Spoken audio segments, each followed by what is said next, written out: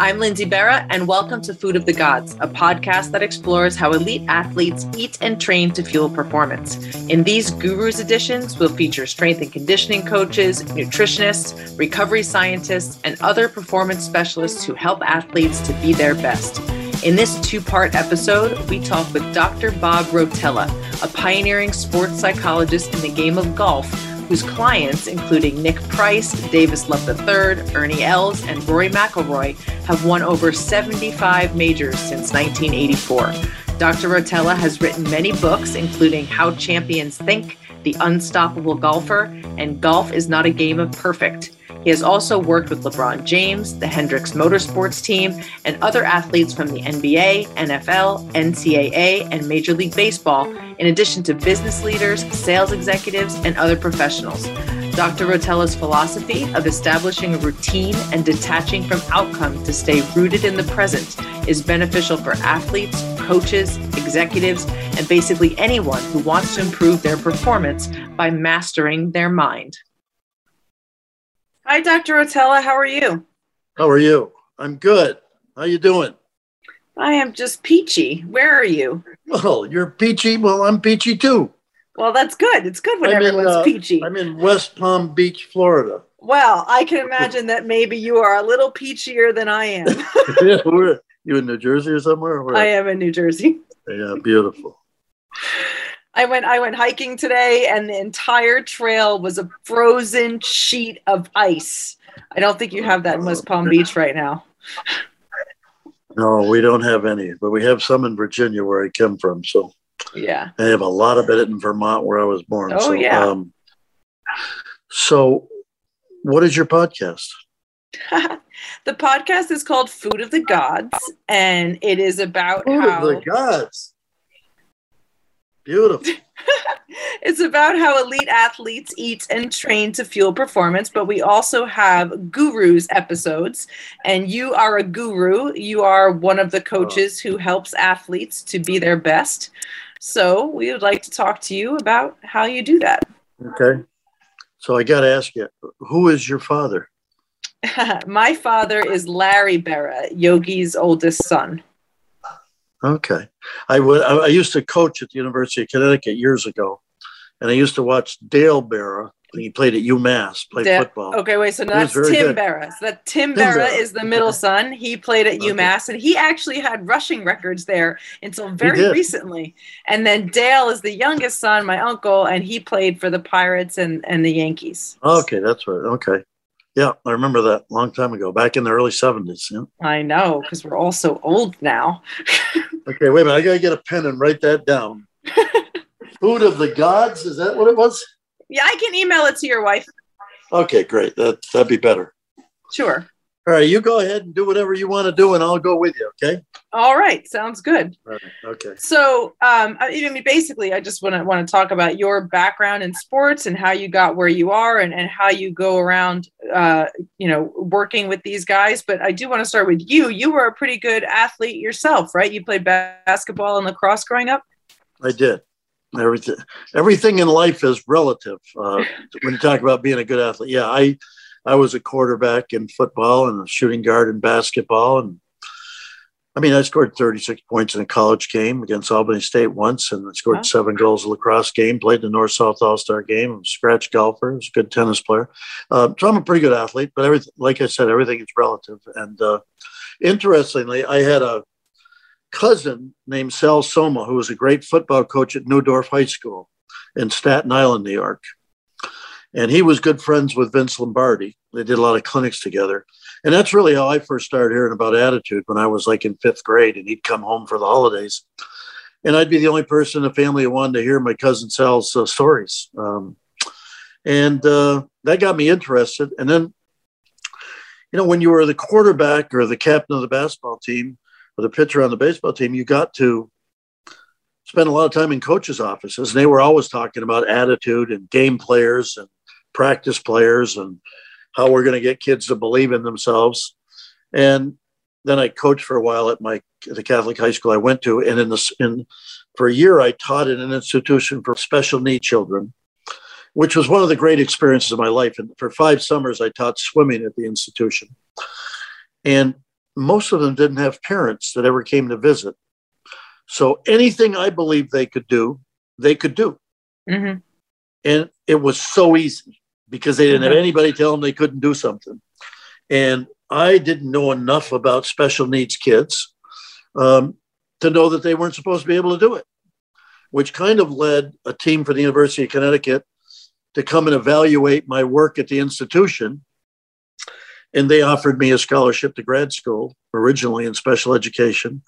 And I said, well, I'd do it if I could get a coaching job. And I got a coaching job coaching lacrosse and basketball at the University High School. And I was fortunate. While I was there, I ended up switching majors to sports psychology. And by coaching all the time I was going to graduate school, I kind of sorted out what stuff made sense and was applicable and which wasn't, and probably helped me a lot. And I really knew the language of coaches and athletes. And I went from there to the University of Virginia to coach lacrosse and teach sports psychology. And after a few years, they asked me if I would work with all the athletic teams and start a doctoral program. So at that point, about 1980, I left coaching and started working mainly coaching people's heads. And somehow it turned into a career. And somehow I ended up working with golfers, which I never would have guessed.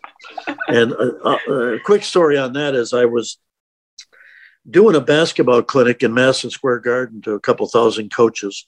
And someone from Golf Digest happened to be at the meeting. They liked the talk, asked me if I'd go give a talk to the Golf Digest Advisory Board, which was Sam Snead, Kerry Middlecoff, Paul Runyon, Bob Toski. They're all great golfers, Davis Love, Jim Flick. And that kind of led to me into the world of golf. And then the teachers were working with some tour players and they'd ask me to help them. And every time I'd work with one, they'd win the next tournament. And I was like, oh, this is cool. But yeah, because I would never have guessed I was going to be working in golf. Other than playing golf maybe 5 times a year as a kid, in between baseball and football season, I caddied some, and I did get the caddy for a great player named Bobby Locke, who won 4 British Opens. I was going to ask you about Bobby Locke because I read somewhere that the way he approached the game was another thing that inspired you to study psychology, the way he was just so quick about it and did not practice a lot. Yeah, he told me a story. He said when he was like 16 years old, he decided to want to be a tour golfer or a professional. And he asked the best adult professional golfer in South Africa. I don't remember his name. And he said the guy told him to design his life around a state of relaxation. Oh, and well, so Bobby nice. Locke, yeah. So Bobby Locke told me that he never again did anything in his life that would cause him stress or pressure.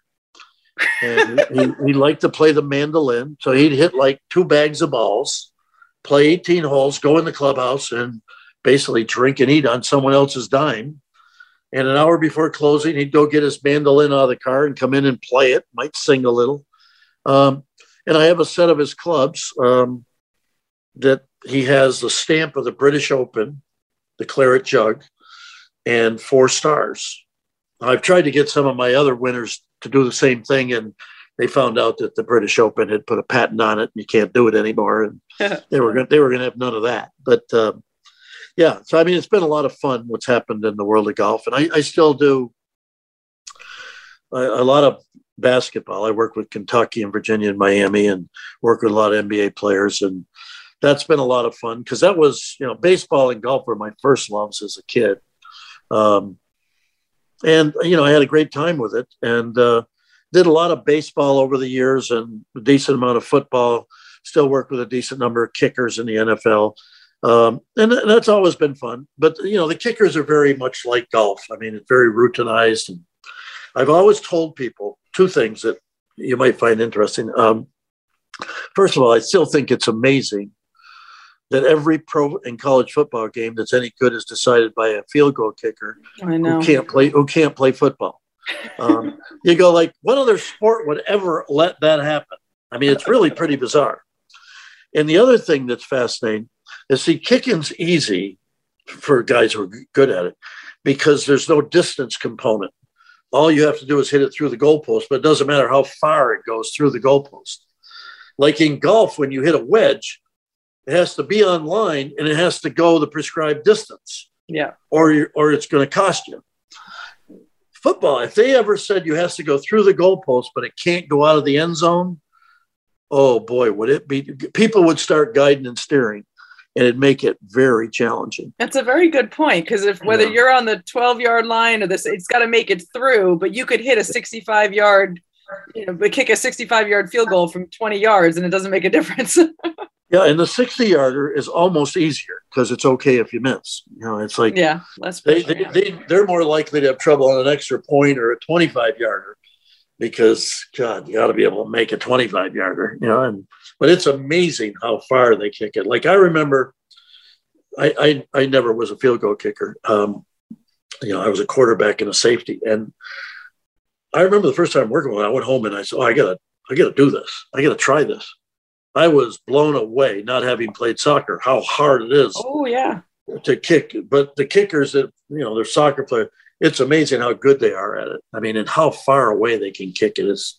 It's pretty amazing. I was a soccer player all growing up, and I have a very hard time kicking a football. It's hard to make it spin the right way, and you got to hit it. You got to kick it right at the precise. I mean, I'm sure if I spend some time and practice, I would probably get better at it, but it is not easy. I'm sure it is. So you started working with pro golfers on the mental side of the game in the early 90s. I think you were in the early 80s. You were the director of sports psychology at UVA starting in 1976. By the way, full disclosure, I am a Tar Heel, but I like you anyway. It's okay. Well, I grew up a huge Tar Heel fan. Dean Smith's daughter got her master's degree under me. I'm a big Tar Heel fan. I played softball at UNC, and I actually my grandfather knew Dean, so I got a chance to know him too. He was a special human. But he was a good man, that's for sure, and a heck of a coach. Yeah. So early 80s, you're working with athletes on the mental side of the game. This type of coaching has really only recently become widely accepted, widely accessible across sports. So I'm wondering if you were met with resistance back then. Did people think the mental side was a bunch of hooey? Because I know a lot of athletes who even today think they don't need it. Yeah, I've never had a whole lot of resistance. I would say coaches and athletes were dying for information and wanting, particularly athletes who wanted to be great. I mean, I tell people I've spent my life studying the psychology of exceptionality. So I'm not in the clinical psychology. Mm-hmm. I'm not into abnormal. I'm into performance psychology. I'm into positive psychology. I'm into people who are already above normal functioning and want to be great. Yeah. Which is another way of saying, I want to see how far I can go with the potential that I have. And let's face it, potential is something that hasn't happened yet. But most athletes have experience. Like if you played soccer, you probably had a day where you went, oh my God, I was so awesome today. I would love to be able to play like that every day. I mean, that's a lot of what people are chasing and trying to get closer to that. But it's funny you mentioned being a Tar Heel. I remember in '84 when I was traveling with the Virginia team and Ralph Sampson had just left.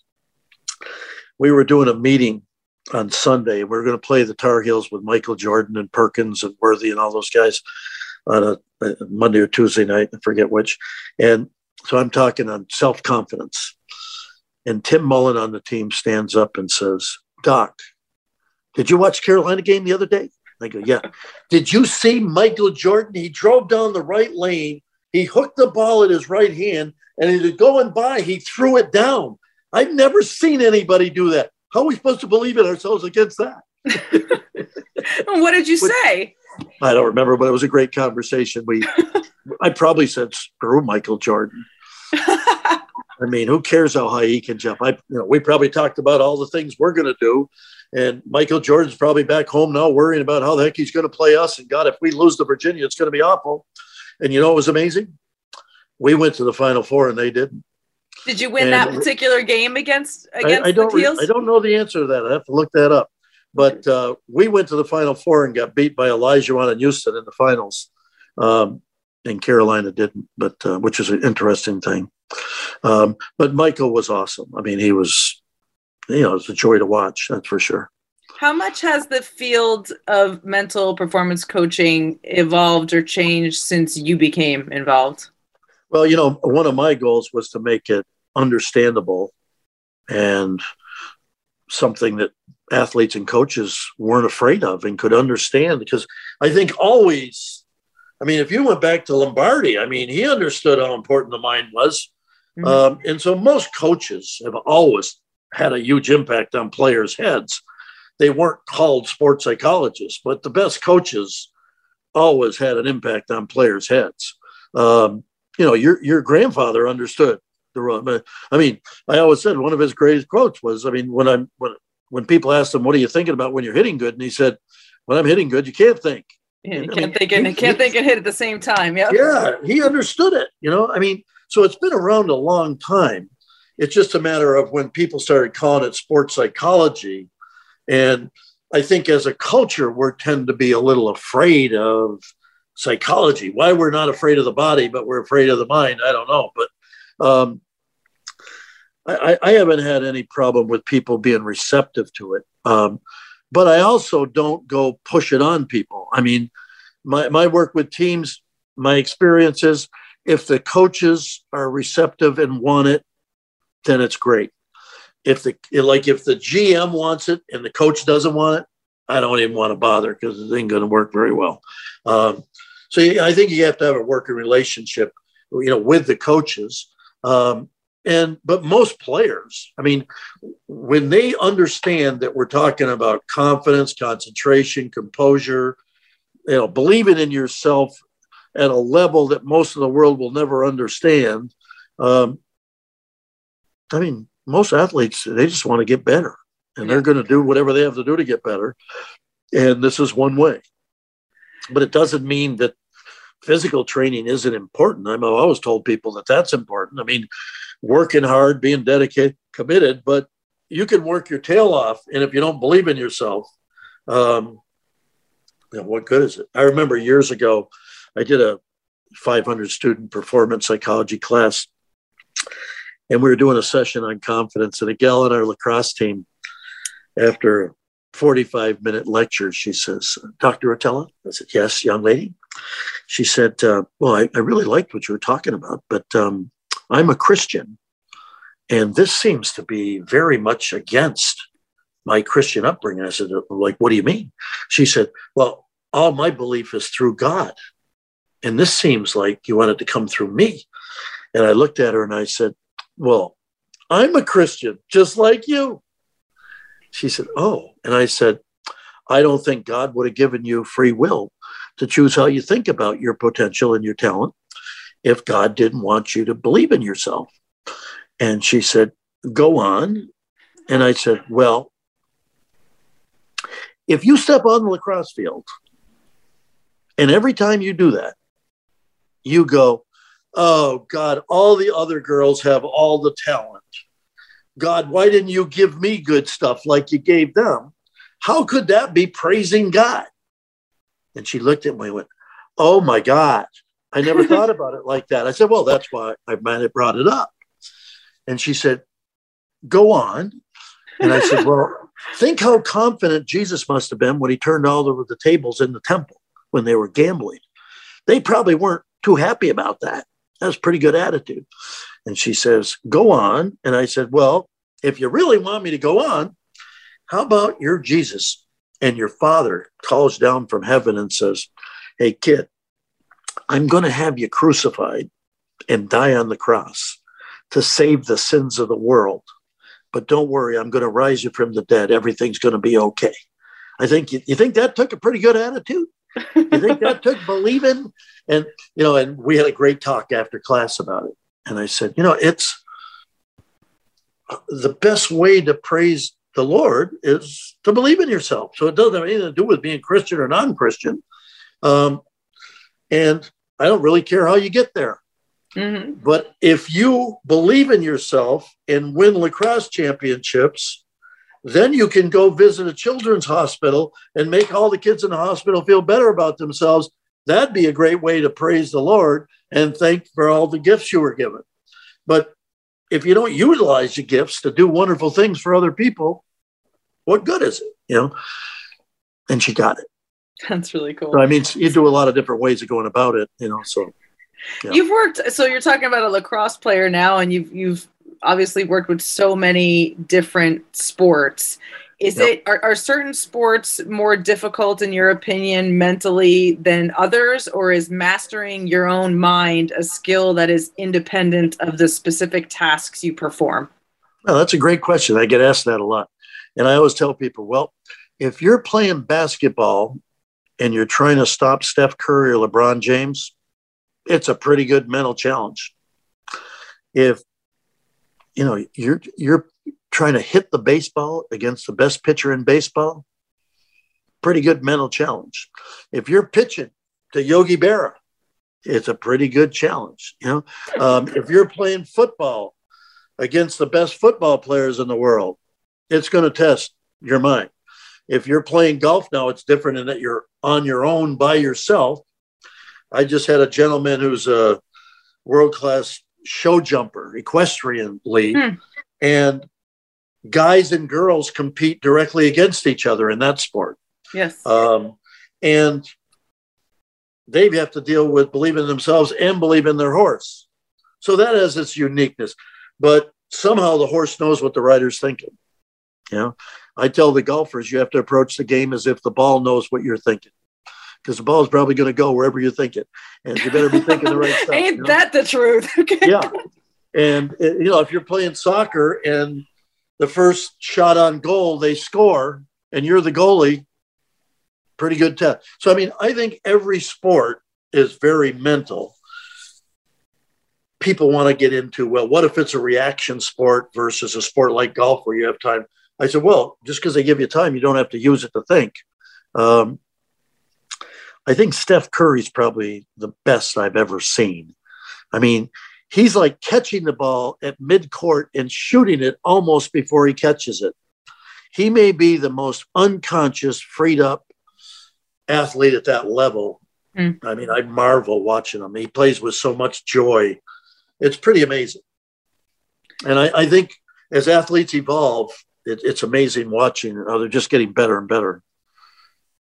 I work a lot with Tom House, the pitching coach. Yeah, okay. And Tom talks a lot about the power of play and how we kind of lose that joy as we get older. But if you're in that state where you really are just having fun and you're not worried about outcome, how much better the outcome ends up being. Yeah, the reason is when you're having fun, it's a lot easier to go unconscious and be process oriented. The moment you get serious, you turn on your conscious brain and get outcome oriented, and no one plays their best that way, you know, and it's scary for people to turn off their conscious brain. It's like, we don't have a very good language for even talking about not thinking. I mean, the best way I can describe it is I want you to play with your eyes and your instinct. In other words, I want you to just look and react. You know, we'd like to not have the brain get in between looking and reacting. And so when you're having fun, it's a lot easier to do that. That's why you see so many athletes put the earpods or the headphones on. And the whole purpose, you know, like some coaches who don't get it, think they're screwing off or they're not concentrating or they're not getting ready. They're actually getting ready the correct way. They're getting unconscious. And if they have the right music and they get it, that the whole idea of the music is to get them to go unconscious, and some music is pretty good for doing that. Yeah, that's what we're after. I think that what's hard for people who don't do this all the time to really understand, though, is when you try to put outcome aside and really be in the moment. Like professional athletes, it is their job to be concerned about outcome. And overall, of course, they care whether they win or lose. But in the moment, they can't be hung up on the outcome. So where do you draw the lines, and how do you teach that? How do you teach someone to make that distinction, to let go of outcome when they need to do that?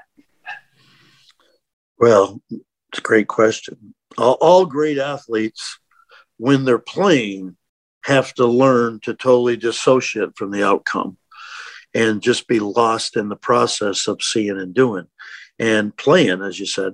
You have to understand that I'm doing this because I want to get an outcome, but you can't care about the outcome while you're doing it, which is why it's hard for people to understand. And you combine that with an English language that isn't very good for talking about not thinking. That's part of it. It's like, so do we say, I want you to play with your eyes and your instinct? Do I want you to tell you go unconscious? Do I want you to say, don't think? Do we tell them, I don't want you, you can't care. You got to feel like it doesn't matter. You got to make it feel like the competition's irrelevant. We talk about you're competing against yourself in the game. We're competing against our own standards. We don't care about them. Sometimes we talk about making the other team invisible and irrelevant. They don't have anything to do with us. And it's interesting, like with the basketball teams, we want to compete against ourselves because if you compete against the opponent, if you have an inferior opponent, you'll play worse and you'll play down to their level. Play a great opponent, you might play up to their level, and you're all over the place with your performance. So we're trying to play against ourselves and our standards and our execution. And it's almost like we make doing that for 40 minutes more important than the outcome of the game. Now, do we assume if we do that really well, we're going to win a lot of games? Yep. But we don't want to be thinking about it while we're playing. And, you know, the problem is the TV is constantly talking about outcome. All they talk about is all the ways you could win or lose, all the things we could do to screw it up or blow the game or whatever. And it makes it interesting to the audience. Athletes are trying to make the game boring and mundane so they can just play. And, you know, we see it in the Olympics that are going on now. I mean, all you have to do is try too hard or try to be perfect or think you have to be perfect. Like I would say most of my athletes play their best when I tell them all you have to do is play average. Now think about it. You asked me about Michael Jordan and Atari. The idea that all I have to do is play average to beat them. Well, it allows you, we talk that way because it allows you to just go play basketball. If you get in awe of other players, and we can come up with a lot of reasons for being in awe of players of that caliber, all of a sudden you'll press, you'll overthink because you're convinced they're really good. I can't make mistakes if I want to beat them. And then you're dead. I mean, if you try and play a sport where you think I have to be perfect in order to be successful, you're probably not going to be very successful. and that's just so against our upbringing. Now, think about our upbringing. You know, most of us are brought up by families that tell us if you want to be successful, you got to be disciplined, dedicated. You know, you got to try hard. You got to care a lot. You got to really focus. You got a lot, you know. And then it's like on game night, you got to just go play. But it's hard. It's counterintuitive. Yes. Very counterintuitive. I think that's a great word for it. You're a brilliant young lady. I can see that. I say this a lot when I talk to the guys who coach mental skills stuff. Like I watched my grandpa play for so long and I was a youth athlete when he was still coaching, and he was the most not attached to outcome I've ever seen because he was so able to leave anything that happened at the ballpark. And he used to tell me that if you're thinking about all the things you did wrong and beating yourself up about it, rather than figuring out what you need to be better next time, you're never going to be able to play the next game because you're still stuck in the last game. And the way people would talk about it today was that he was more concerned with process than outcome. And he was always bringing it back to process with why did that happen? What do you need to do better? And he really was kind of he was ahead of his time with it, I think. So I was correct when all these years I've been telling people that Yogi Berra was a true genius. And they were thinking he was saying crazy. I said, no, he was a genius. He got it a long time ago. Yeah. And I loved hearing what you just said because I think most great athletes and coaches also got it a long time ago, but it's so hard to talk about. And back then, a lot of people talked about it with you, but he probably didn't talk about it with a lot of other people publicly. And the media doesn't talk about it a lot because it's, you know, I remember at the last Olympics, Kevin Durant before the gold medal game. He had two pretty lousy games for him. And they interviewed him. And he went on TV and said, I'm going to play tomorrow in the gold medal game like I don't care and it doesn't matter. I just want to go have fun playing basketball. And I was on the road, and I remember Stephen A. Smith was on TV the next morning on ESPN, and he ripped him to shreds and said, that's why he's not a great one. That's not why he's not a winner. That's why he has to keep changing teams instead of helping it. And I'm like, oh God, he doesn't understand what he was saying, you know? Yeah. And, you know, and I think that's what makes it difficult. It's not the only reason it's difficult, but it's just, let's face it, when you want something really badly, to go out and play as if you don't care and it doesn't matter. You know, I often use the example. It's like when you're in college and you meet the guy of your dreams for the first time, and he walks up to you and starts talking, and you just can't remember your name. You don't know if should I tell him I play soccer or shouldn't I? You know, it's like, and he walks away and you go, oh God, every time I meet a guy I really like, you know, he doesn't like me. And I go, no, he liked you. That's why he came over and talked to you, but you didn't trust yourself enough to be yourself. And he goes, oh God, she was nothing like I thought she was.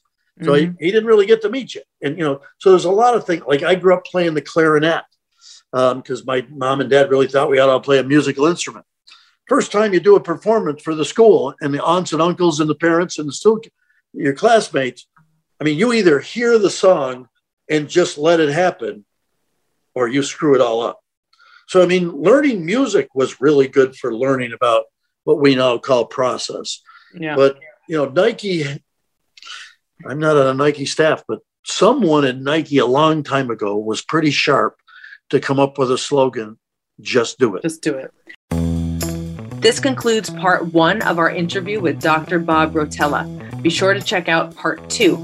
For more information on Dr. Rotella, visit his website at www.rotellaperformanceworkshops.com. Until next time, for more information on Food of the Gods or to download other episodes, visit us at foodofthegodspodcast.com or wherever you listen to podcasts. You can also follow us on Instagram at foodofthegodspod or email us at foodofthegodspodcast@gmail.com. Food of the Gods is a Digitant podcast production.